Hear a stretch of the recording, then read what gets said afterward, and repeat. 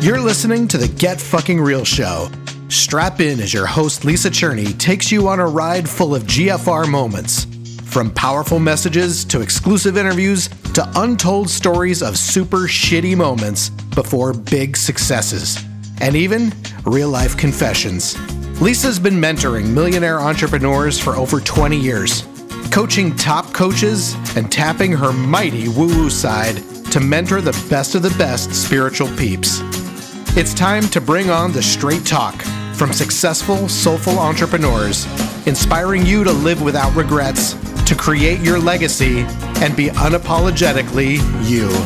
And now, it's time to GFR. Life is too short to be a slave to your own dream, 'cause I'm working too hard and I want to feel so alive. I jump out of bed because I love my life. Living on my terms, I know that I will thrive. Being myself, clarity will arrive. So I'll stand out and be J-U-I-C-Y. Stand out and be J-U-I-C-Y. Welcome to the Get Fucking Real Show. I'm Lisa. I am your host. And I have a question for you. Where are you holding yourself back? Now, I've heard that question multiple times, and often I gloss over it because it's really hard to admit that we are holding ourselves back. It's much easier to look externally at conditions or people or circumstances that are keeping us from moving forward. Today's guest, J.R. Burgess, what a delight. I cannot wait for you to meet him. He embraces GFR commandment number 12 like nobody's business. And he will exhibit this over and over and over again throughout the interview. And he starts the story when he's in 5th grade and he takes it up through the present time. So GFR commandment number 12 is find where you are holding yourself back and do whatever it takes to get out of your own way. And of course, the confession question is, where am I holding myself back? I would love and would like to set an intention and a prayer and a wish and a hope and a dream that you take a second and ask yourself this question. And why? Because that's what this whole show is about, is getting out of our own way and looking at these guests and hearing their stories as inspiration, as a way to GFR so that we can get out there bigger in our mission and do the work we're supposed to do here on this planet so that we do not have that regret when we are at the end of our life that we should have done more, could have done more. So, by the way, if you have not gotten your copy, beautiful color graphic representation of the 12 GFR commandments, you need to go do that. Go to gfr.life/12C. Do it now. Pause the freaking thing and do it now. Only because it's such a Bible, of course, pun intended there, for our show. And all of our guests refer to it. And it is your roadmap for getting real. So JR, I love how he identifies himself as a recovering extremist. He says he has lived his rebel life to the fullest, and yet he's a work in progress, committed to growing, helping restore health worldwide, and sharing his journey. His calling and family have allowed him to overcome severe depression, low self-esteem, drug and alcohol addiction, and addiction to extreme doing crazy stuff like jumping off water towers, which his family's business was building water towers. And he's recovered from most of all that. He says he's a slowly recovering extremist. And he is now channeling his extremist energy into his mission of revolutionizing the world's approach to healthcare and medical insurance and diagnostic and all that good stuff. It's such an amazing thing that he has created. He has an $8 million integrated practice, physical practice, and has coached about what he's done in his integrated practice to over 100 other medical practices around the world. And he shares with us today his really, just very sordid and troubled, as some people might characterize, his childhood. And so for those of you that are listening that have kids that are struggling, or were a struggling kid, this is such a beautiful after story that I hope feeds you in a way that you need to be fed so that you can be more fully expressed and do the thing you're supposed to do here on this planet in a bigger way.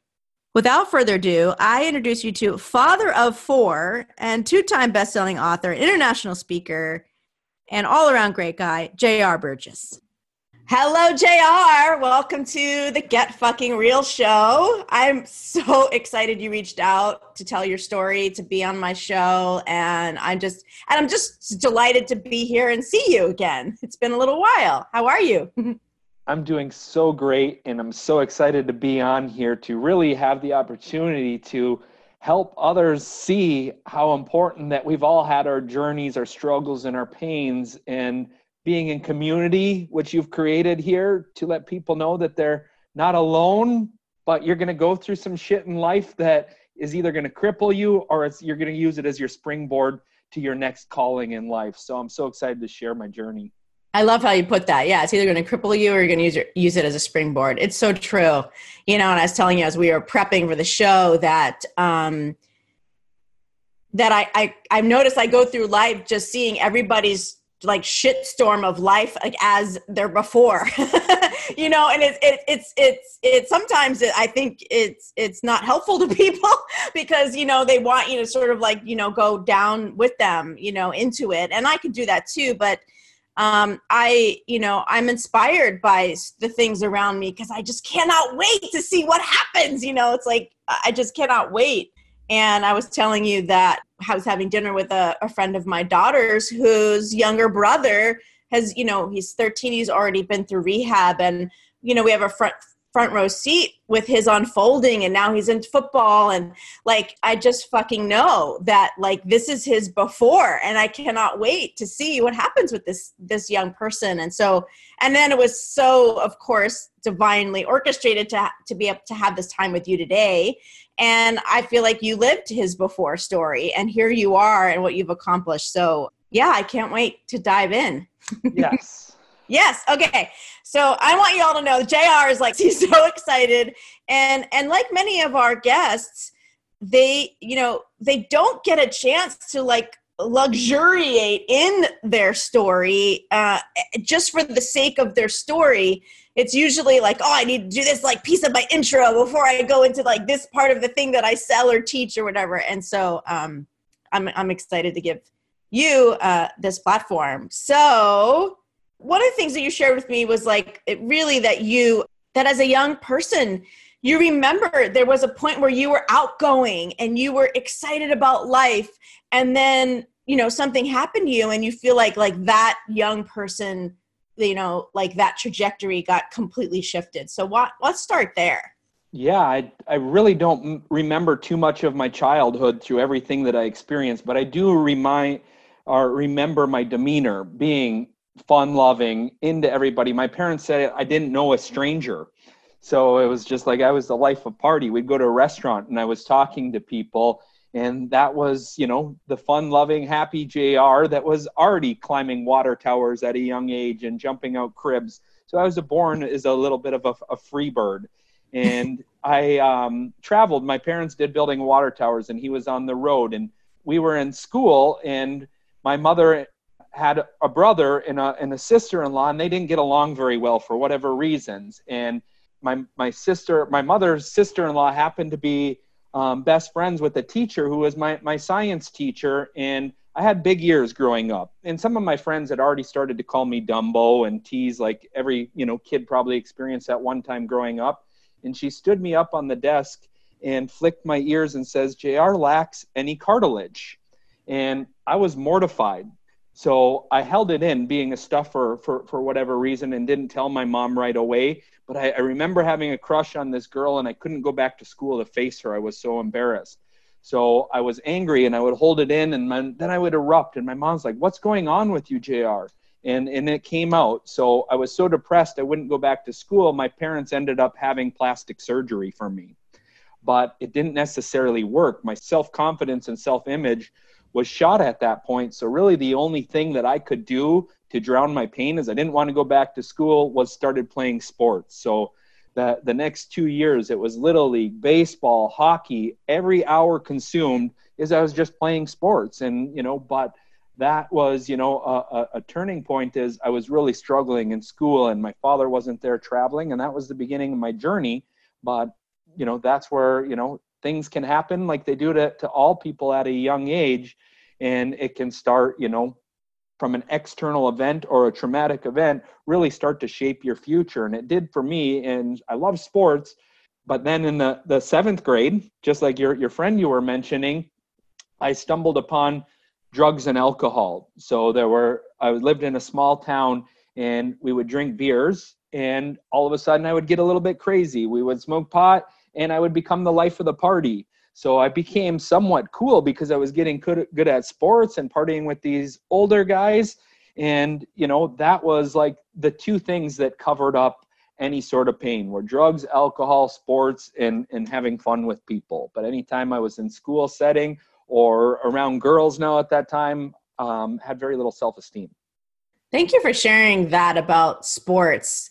And because nowadays there is an epidemic of kids being like overscheduled, and, people point to college applications and reasons for having, kids be so, overscheduled. And yet there obviously is a huge contribution to young people to get into a situation where they can feel like a winner, where they can be a part of a team, where they're having physical exercise, and yet at the expense of emotional intelligence, and being able to manage things coming at you is not so great. So it's a blessing. Obviously, the sports was a huge blessing for you at a time when you really needed it. Yeah, it was important. So when I look at that, sports started to define who I really was, which I was competitive. I was a coach. I was somebody. So in that setting where I had confidence, I, was never the most talented, Lisa, but I worked harder than everybody. I studied the game. I invested more time in it. So that's where I really acquired vision and began to really piece together my greatest gift now. But I also started hanging out with some of those athletes that would tease on the other kids. And what I'd really realized from what happened, I was more interested in going and emotionally connecting with these people because I became an empath. I could feel others' pain. I was still in emotional pain. I just had my cover-ups, and my way to have safety, comfort, and protection was sports, something I became good at, or drugs and alcohol. So that's where it's like I started to define my gift of really recognizing and reading a room, who's not right emotionally, who's not right physically. And instead of those guys even going out and party, I'd want to go hang out with that other kid if I knew they were desperate and in pain. So I started to balance my time between sports, friends, and being with people. And what I really hated at that time, just because like that teacher, is authority. So I could even see and grasp was I had a good street smart about me of understanding vision. I couldn't grasp why some teachers were mean and rude or didn't listen to the kids. So I started rebelling and getting kicked out of everything. If a teacher was new, I'd be like, F you. It's like I didn't tolerate it. My father wasn't there. I didn't really care. So it was just like I didn't mind getting kicked out of everything. So by the 8th grade, 9th grade, I had been kicked out of every class and started going to learning schools because I just got kicked out of everything. But what hurt me is I was a nice kid. I was caring, loving, empathetic. I just would really have no filter for any rule, any meanness, or anything that I spotted. So it's almost like I was like a Avenger type rebel, or what's that one guy, Daredevil, is I was, probably the troublemaker, but in my mind, it's like I was just calling things as I saw them at that age. But yes, I was disrupting probably other kids from learning, and looked at those. And what happened to me were, luckily I was good enough in sports to not be kicked out of school, and they had allowed me to come sports because it was everything. I wasn't going to go to college. I was going to go build water towers. That's what my family did. Because of my depression, I did stunts. I jumped off of things. My family built water towers. So I had no fear. I went cliff jumping all the time. I really didn't care if I lived and died in high school, as my actual dream was to be a stuntman, but my family had always done water towers. So my senior year, we happened to be very good at baseball. And on the way to playoffs, one of my friends who didn't play baseball lit up a joint. And yes, I did party and do drugs and drank alcohol, but I would never interfere with the baseball game. So I did a Bill Clinton, is I took a hit, not to inhale, but to blow it in my friend's face, to be crazy. And the coach saw it, and I got kicked off the team. And they ended up going on and winning the state championship. Baseball was my life. Oh my God, my heart is broken for you. Oh my gosh. I drank a liter of vodka every day for 60 days. And really, I didn't care if I lived at that point. And, you know, so my dad came and got me, and high school was done at that point now. He's like, son, you got to come. And I went on the water towers. And that's where I really learned quickly what hard work was like. It's pretty fun because at 17 years old, I'm making 120 grand. Plenty of party and drinking money when we actually did go home for that.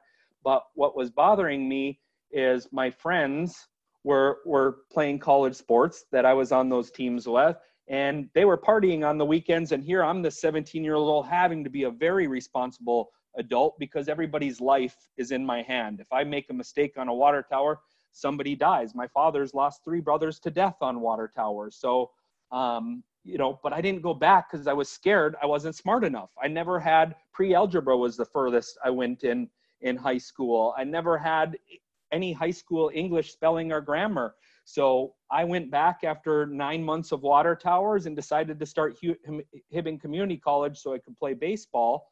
And that's where it all began, is I had to take a year of prerequisites before I even got a college credit. But I was playing baseball, and now I tried going and hanging out with some of the kids that were seniors that I was always good friends with, that I partied with. And I remember a teacher telling a mother of one of my best friends is, you shouldn't let them hang out with JR. He's not a good influence. And I was so mad and hurt because I was always a good kid. I didn't force other people to drink. Like I said, I was kind to everybody except for mean teachers.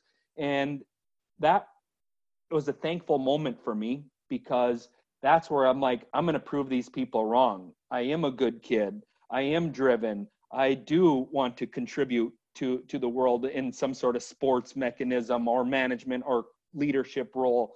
And that lit my fire. And all through college, I got magna cum laude and went to grad school, got 4.0. So meaning I wasn't dumb. I just realized I had to be something doing with my passions. I had to be coaching, leading, doing finances. And those are truly my greatest, you know, I'm so thankful for that motivation now, that one teacher pushed me in a direction that I could never be more thankful to her for. Wow. I mean, there's so many pivotal moments, right? I'm like, this is a fucking movie script, by the way. Like, and when you told me, like, you put your lips on the joint to blow it in your friends, and then you couldn't play the fucking state champion and baseball was your life. Like that alone is just like, yeah, you are a movie. Your life is totally the makings of a movie, my friend. And to see like how that shot you into adulthood, right? Now you're not playing baseball, you're building water towers with your family, you're working hard, you have people's lives depending on you, you're coming home, like that play, work hard, party hard sort of pattern, persisted, where in high school it was, I'd play sports and my partying wouldn't interfere. So now it's like my partying won't interfere with my work. So it sounds like you had this like compass of integrity, that you were so desperately holding on to have those boundaries of like, yeah, I may party hard, but it doesn't interfere with my work and it doesn't interfere with my sports. So I could see like this, almost like this schizophrenic, way that you were leading, trying to manage the trauma really, as well as showing up and being, the good kid, which you always was.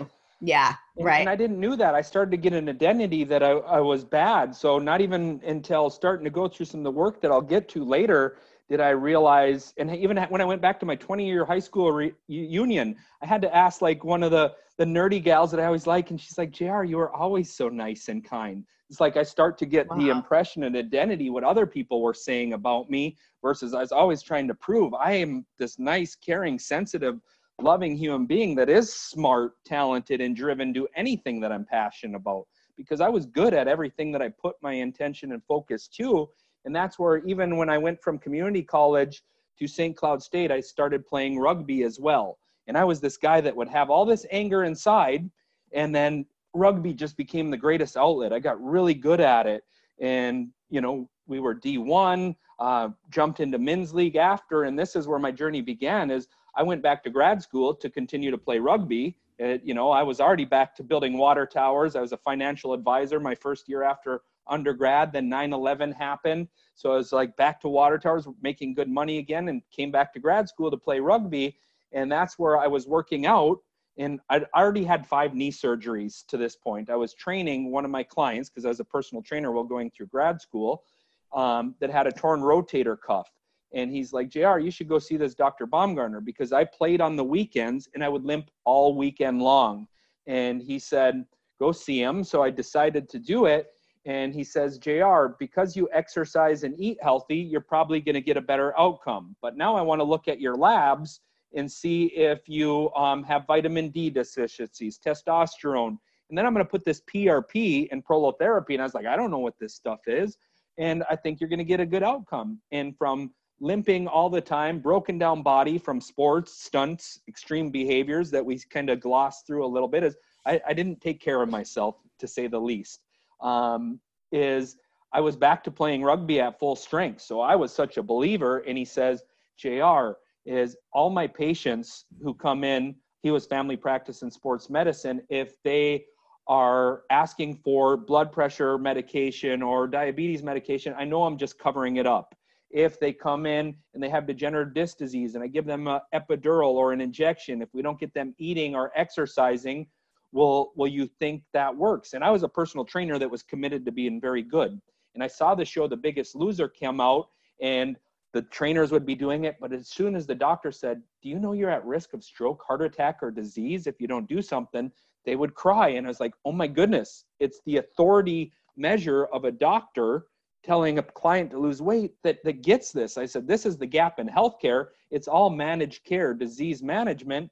And he says, JR, will you join me and do this inside of the practice based on our conversations? And that's where it all began for me. Is I joined him 6 months later and began this journey. But yes, all through grad school, all through college, it was always about work hard, party hard, but be the best at whatever I would ever compete or want to be involved in. So that was the beginning of where it all kind of aligned for me to be in the career that I am today.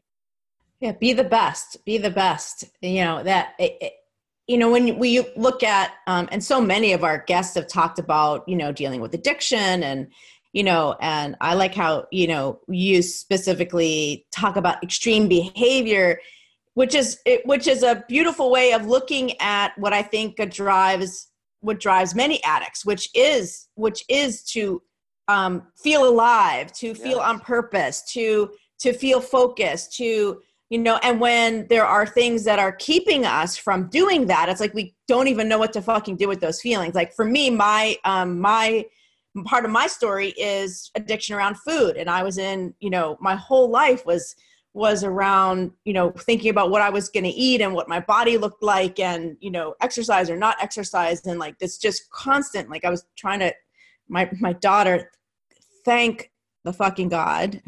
Sorry if anybody was offended by that, but like, thank God that she is healthy and normal around her. And this is one of my goals, around food and her weight and exercise and all that, because, and I was trying to tell her, like, she didn't even get it. Like she couldn't even comprehend how, like, I couldn't wear a bikini when I was young because I mean, my mind was just racing with self-deprecation and insecurity and, you know, all the time. And, you know, and when I look now too, it's like, yeah, I actually wanted to ask you about this, about your awareness around being empathic, because I do think that many of us former addicts and now, you know, world changers, you know, are empathic and are using that sensitivity as inspiration, right, to drive our mission.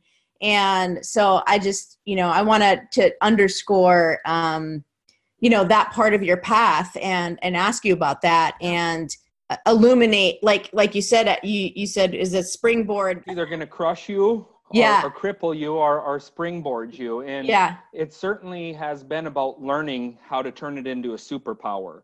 So essentially at first it's just like, why am I always feeling so sensitive? Why do I get triggered by certain things or people or feelings? So I didn't know, I was just always emotional, but I knew insensitive. So, but when I would talk to the people who were in pain, could I connect? Is everybody always trusted me? So I got a lot of different friends because I could relate to different people. I could understand their pain or where they're trying to get for, and I didn't have judgment of people. And that's why I'm so thankful for the alcohol as well, is just like, I've been through it. And even like when I got into personal training, I've been through it. Just like you said, food, if I didn't have sports, I was extreme at food. I had sex all the time with people, I needed to feel connected. Feeling on four-wheelers, jumping off cliffs is just, I needed to feel something. And still to this day, if I am listening to something that's science or boring in literature or something I'm not engaged in, I get really bored and can't pay attention. So I have to know my kids and my wife's love languages just so I can put intention to what makes them happy, because I can go only into things that I really enjoy with enthusiasm without really training myself. So yes, it became a skill from a one-on-one connection. People would open up, and without the judgment, then I could say, if you want a better life today, I get you have all that, been there, but what do you want? So, I know you had a purpose just like I did. You have something. This is, like you said, you're suffering. If you were molested, if you were teased, happened then, just like I was. But the suffering today is optional because we're no wrongly experienced it. It's only in how we think right now. So it's just like, what do you really want? How do we think towards that? Because the pain of staying the same or the pain of wanting whatever it is that you want, one of those is going to be greater. And, doing nothing, I can assume you'll probably stay the same, right? Or continue to live in this. But if you take the one step that we can work to together, we can go through this. So that empathic, no judgment ability is truly my superhuman strength. I didn't learn how to start relaying that till a little bit later from the doctors and the professional, but in the one-on-one niche and with friends, I've always had that gift from that early childhood trauma. Yeah. Beautiful. Beautiful. So it was Dr. Baumgartner. Did I get that yes. right? Who saw you and saw your passion and saw your perspective. And obviously, you were an amazing success story for him. So he brought you into his practice and said, hey, come in, I want to do this. Well, now, was that about the 10 years ago? Is it about 10 years ago? That's exactly at 10 years ago. Okay. And so I know from your story that happened around the same time that you got married. Yes. And also had a couple like wake up calls. There was it seems like there was like a pretty quick succession of wake up calls, to bring you to another key point that I want to share around 7 years ago. So kind of take us through the launching and getting really on the path of your current purpose. Yeah. So as I mentioned, I don't use the word addict because I've been able to overcome a lot of things, but I certainly did black out and get a little bit of crazy. Never mean or aggressive, but because of my stuntman things, I once chipped my ankle when I first went to university, blacked off doing a backflip off a fence post. Again, if I land wrong, there's cracking my head. So right when I started at Rejuve, we went on a family cruise, and me and my brother have always loved each other tremendously, but fight like brothers. So it was 2 a.m. at the end of the night, and he pushed me over, and I reacted just like I always do. I'm a reactor until I've learned how to even manage that later from leadership and becoming a CEO. That's my natural instincts. And so somebody said, call security, and I would have never hurt my brother. So I took off running, and I jumped in a lifeboat. And the next morning when I woke up, my family was looking for me. I blacked out. It was tethered down, and then there was a 4-foot gap between the edge of the rail and the boat. So how I slithered under there, blacked out, And if I would have drowned in, instantly death. So I was like, that scared me for the first time. And I knew I probably went a little too hard a few other times. But that continued to show up. My mentality, like you said, was I'm going to work hard and party hard. So Dr. Baumgartner, we started going and getting coaching right away. We went to a fitness summit and saw that there was a mastermind opportunity. And he sent me to get coaching in masterminds. And I would coach, learn, and invest. And we were growing like crazy. We went from 1,000 square foot to already 4,000. And we even started designing our facilities for a 28,000 square foot integrated center. I was taking fitness business models and applying them to next level healthcare, how to have sales systems, how to communicate, how to integrate those things. And we were growing our clinic in the same way, all while always getting amazing outcomes and really starting to get a name for ourselves. So I went on about 10 months into it. My mother-in-law came and lived with me and says, JR, you and Kyla are not doing so well. You guys fight a lot. And I was like, who the hell are you to come into my home that I just invited you in and telling me how the marriage? But she was right. It wasn't a marriage. My wife said, JR, you swear like an Iron Range sailor all the time. She grew up in a very, Lutheran home that wasn't used to that, a very sensitive family. My family is very aggressive like the Sopranos. Her family is very sensitive. Neither one of them perfect. It's always in the middle somewhere. So essentially you swear too much. You work like crazy. You play sports 5 nights a week. You, when you do drink, it's, embarrassing sometimes. And I'm seeing you're going to hurt yourself. When you come home, you lock right into TV, et cetera, et cetera. I'm like, this is your mother-in-law telling you this. No, this is my wife now. After she kind of facilitated. My wife would never hold it in, but she was starting to get tired with me and frustrated. But yes, my mother-in-law told me maybe I should move out. So I was like, who are you to tell me this? And I was like, I don't get it, Kyla. I'm the same person that you married. This was going on beforehand. So I was resentful at first, but by happenstance and chance, and I didn't go to church, and that was important to her. But to me, it was like stand up, sit down, rules from the authority standpoint. If you say a sign that says don't go here, that's like an invitation for me. It's just like I have to see what's on the other side. Never unethical, but I like danger, risk, and if a rule doesn't make sense, I'm destined to break it. If it makes sense, it's like, okay. Yeah, I'm with you on that. I'm with you on that. And my husband and I are very different that way. I mean, my mom, who you know well, she's like, oh, now that rule, that's not for me, So I know that's where I got that from, but yeah.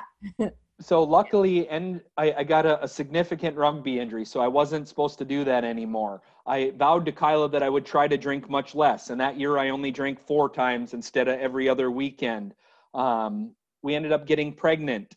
I went to a church the first time when the first thing the pastor said, if you're looking for a perfect pasture, you came to the wrong place. And it was the first time I never felt judged, and they had worship music, and I cried like a baby the first 8 services. And I was like, wow, this is maybe what a relationship is, without judgment and without, making me feel bad about things. So it was all open to everything, which I always, again, was so open to whatever was right for somebody else. I didn't like the rules of religion whatsoever.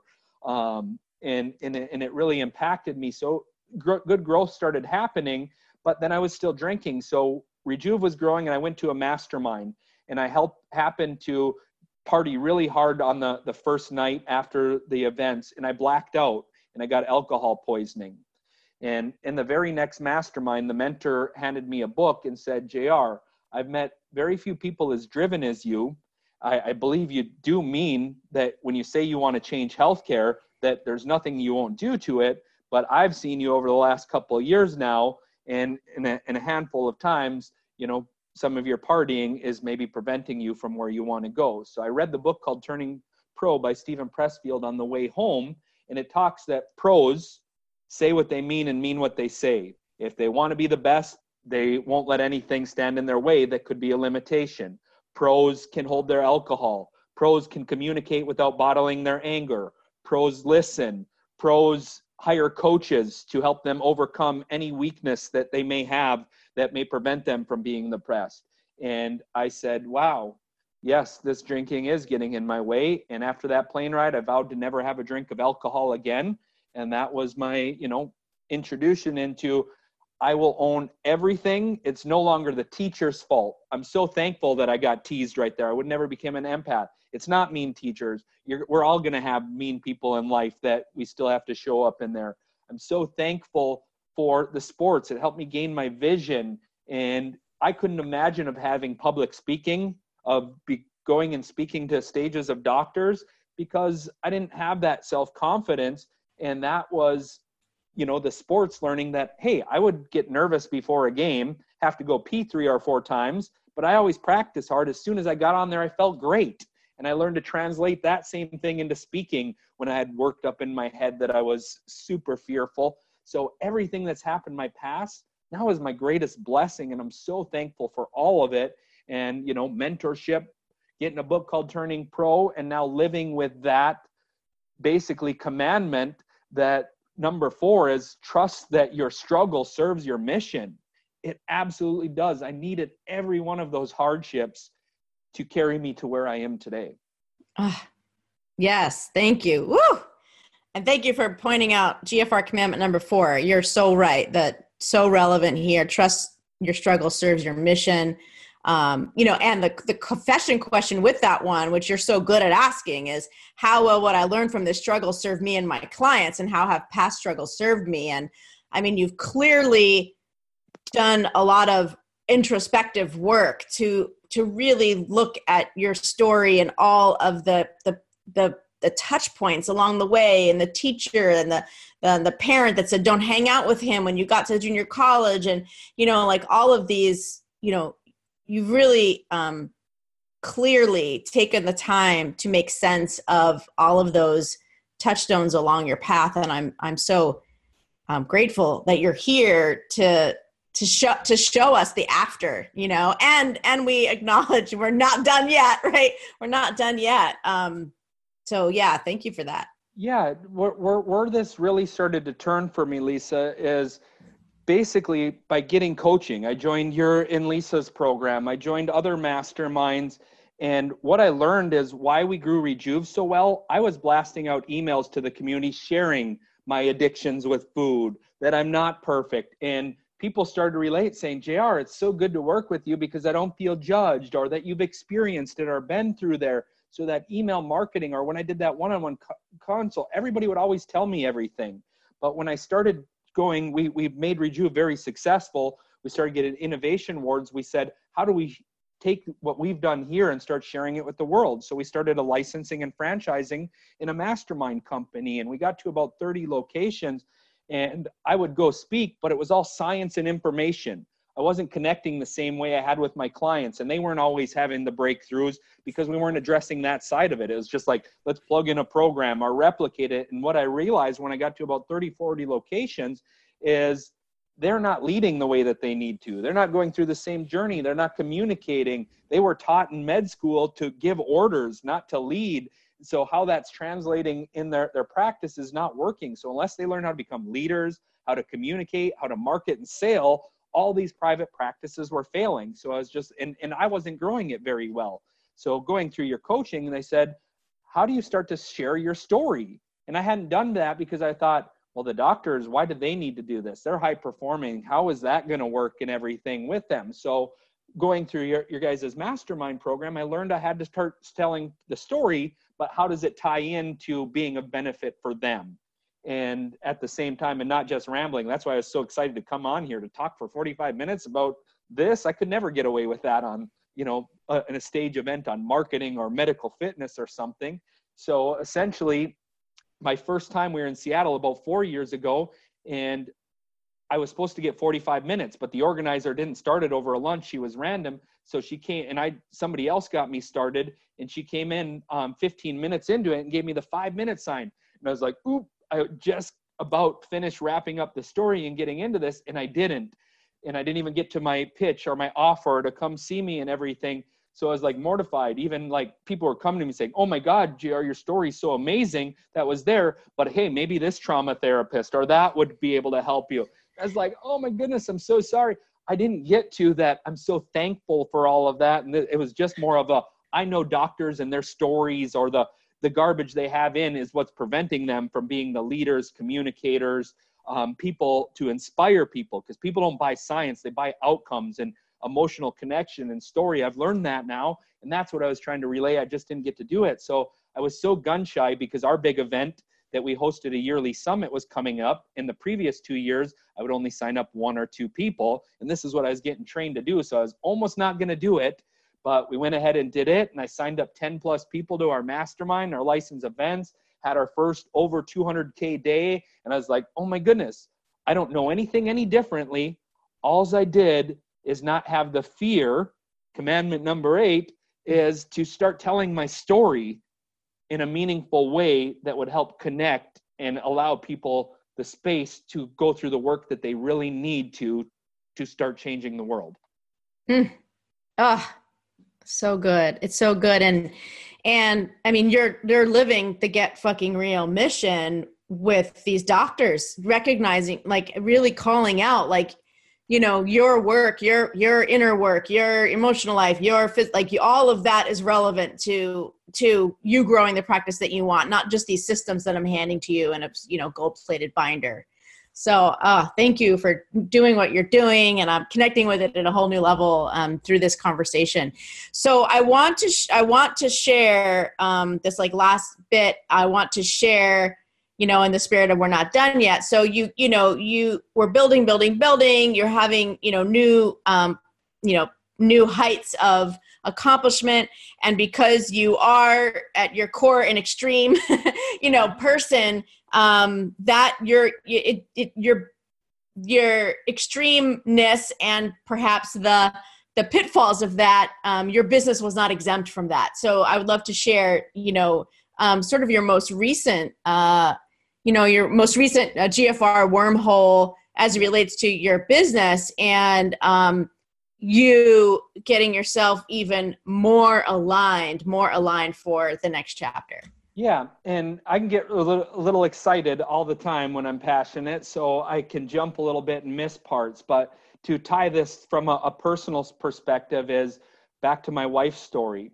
You know, and you have 4 kids. I just want to yes. lob that into the context here, because I mean, I love you sharing. I love having a man on sharing his wife, calling him on, you know, shit, and how you listened and you responded. And I also want to acknowledge there's 4 kids also as part of this story. Yeah. Absolutely. But at first, remember I said I was doing it with resentment. I didn't want her to change. I loved her for who she was. I was starting to say, why me? But 3 years after those behaviors were gone, our marriage went to a better place. I became a better person because of all those changes. So thankful for that faith, that I don't chew anymore, obviously, that I was able to give up the drinking and use that story to inspire numerous other doctors to make these big changes they're hiding in isolation from. So no story ever concerns me, or if there's anything that I hear, I keep it confidential. And again, work to people there. So, but what happened is we were starting to have major business success, right? We'd built Rejuve. I was managing 100 people.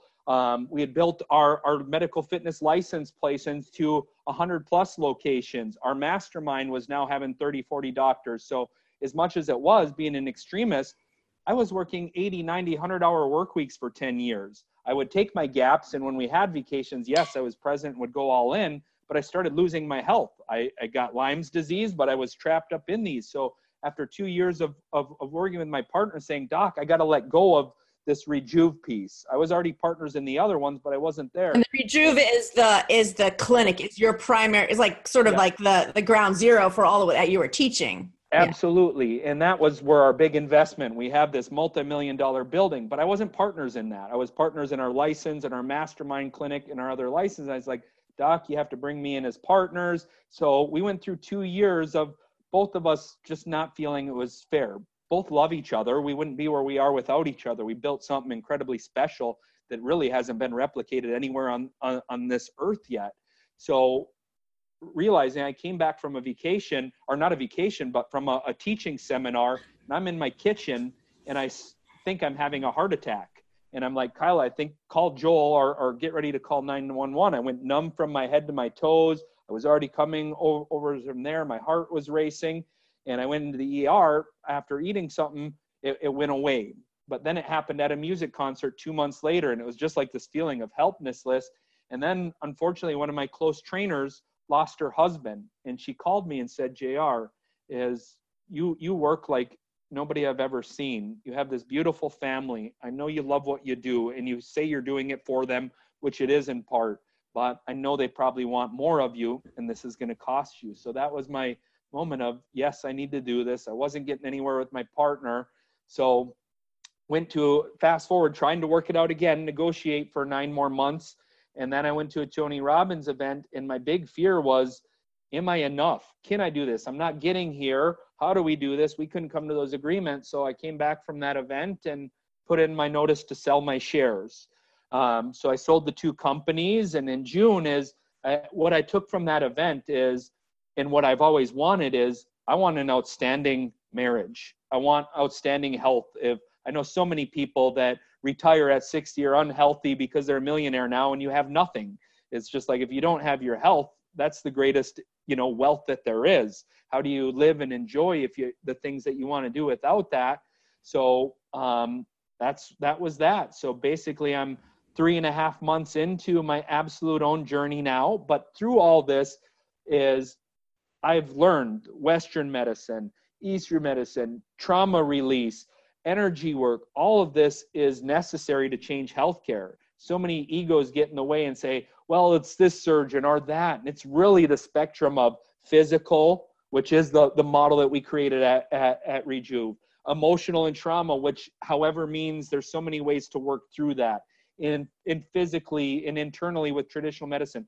All those need to exist. And until we can all start referring everybody to what they need best without ego, we're not going to fix this chronic disease or this chronic pain problem that we're in.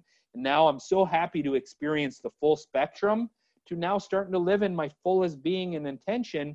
Like I said, I always have that threshold, but now over the last 3 months, I doubled my income from back to having the fear.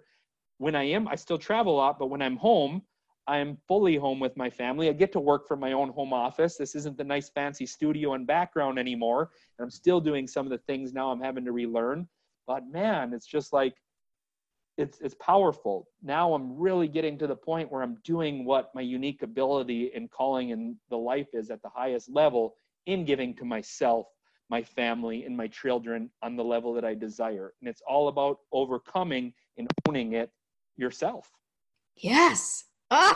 So good. It's so, thank you. And thank you for, sharing sort of the most, current part of your journey, because, as much as some of the stories that we tell on the show are kind of have like a nice, beautiful, simple arc, I was this, and then this crappy thing happened, and now I'm doing this. And there are as many as there are those, there are the just the upward trajectory with the hitting bottom, but never really, that first one, and almost like keep springboarding to higher and higher levels.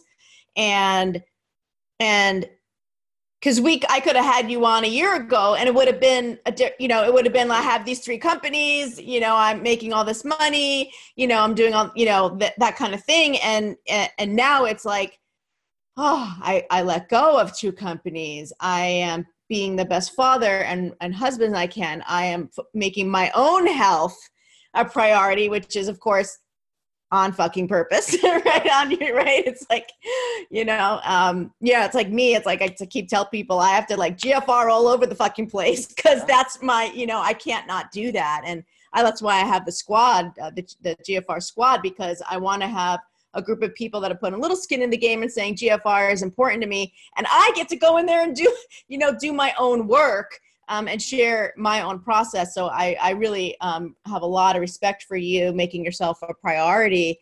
And I see that at the same time, you're kind of widening the scope of the definition of integrated and holistic, and through your own personal connection with the different modalities and transformations. Yeah, and that's where the journey is today. Is the journey is not over. Is even in this time doubling the income, the biggest challenge now being on this is I used to have a team of 100 people to delegate stuff to, right? So now people did see go on my own, and they're like, oh my goodness, JR's out there, the people that I've worked with. So I've gotten over 12 business partnership opportunities. So in this 3 months, well, I've had this Health Ovaders, just like you said, vision that's brought in to help take your basic practice owner to a thought leader in the process, from personal leadership to following our systems, to learning how to write their best-selling book, to become, how to do their keynote or their thought leader talk in conversion, and still running a couple mastermind. The great thing about leaving Joel is we are still affiliate partners for his regenerative thing, and I can still go coach with them. So it worked out because we had so much love for each other. It was just, how do we figure out what this is for each other? So when you do things the right way, it comes. But what I've learned in this process is there's still only so much time. So I built and became successful by saying yes to so many different things. But at that same time, it's cost me my health. And a mentor told me, JR, instead of just saying yes to everything and giving these opportunities and coaching people for free, you have to change your mindset that you're stealing time away from your son or your daughters or your wife every time you're giving your time away for free. So about Could you say that again? Say that again. I think that, that's, and let's tie it in as you so beautifully did with commandment number 10, right? Which is, know that the struggle, stress, and pain prevented with your expertise has enormous monetary value. Where are you not owning your value, and what is it costing me? And so what what I'm hearing you say is, so I just want you to say what that mentor said again. Absolutely. And tie it into the commandment 100%. So he said, JR, you work harder than anybody I know. You're working all these hours, but you already have it. You're a pro. So anything perfecting it is there, and are giving your time away. Like I said, some of these sales cycles used to be a year to get them signed up. He's just like, you can't just give and coach them and then hope they'll do that. I did that forever. So if I'm going to pivot and understand my self-worth on the next level, it's if you want to be the best and the top paid consultant, then your value needs to match that. And giving away your time is not there. So he said, every time you're giving these people the second, the third, the fourth free consultation, doing all these free shows, hearing their business ideas, considering it, working through with a strategic plan before it goes, you're stealing time from your friends, family, and loved ones in your own health. So if you're doing all that free stuff and ignoring, and those other areas aren't extending, you're at a value mismatch. So that was like, wow. I said no to all those business opportunities. That's, again, me thinking I need somebody else, when I learn I do like to be the leader. I don't want to take all the shots. I want to get fucking real. I want to be the boss, and I never want to be employed again. Don't go take all these partnerships and opportunities. Know my value, that I am very unique. I have built the most successful cash practice everywhere in the world. Step up to my value instead of stepping into fear, where I'm owning it. So now it's just like, here's my 5 Figures platform, which has $1 million worth of value, 2,000, and you get on group coaching. If you want to just learn, here's my book. If you want the one discovery call, I'll get on there. But then we're either choosing one of these programs, or I'm ready when you're ready. The coach will show up when you're ready, but I will no longer give my time for free commandment. I love that. And you said used to be $120 an hour trainer, and now you're $120 an hour trainer, and now you're $120,000 for consulting. So the 10-year journey close is, I struggled when I first got into starting our personal training business, selling an introductory 3-session $120 package. So more of $40 an hour. And now recently I sold a $120,000 program, working, 1 day per week for one of my clients on the highest level.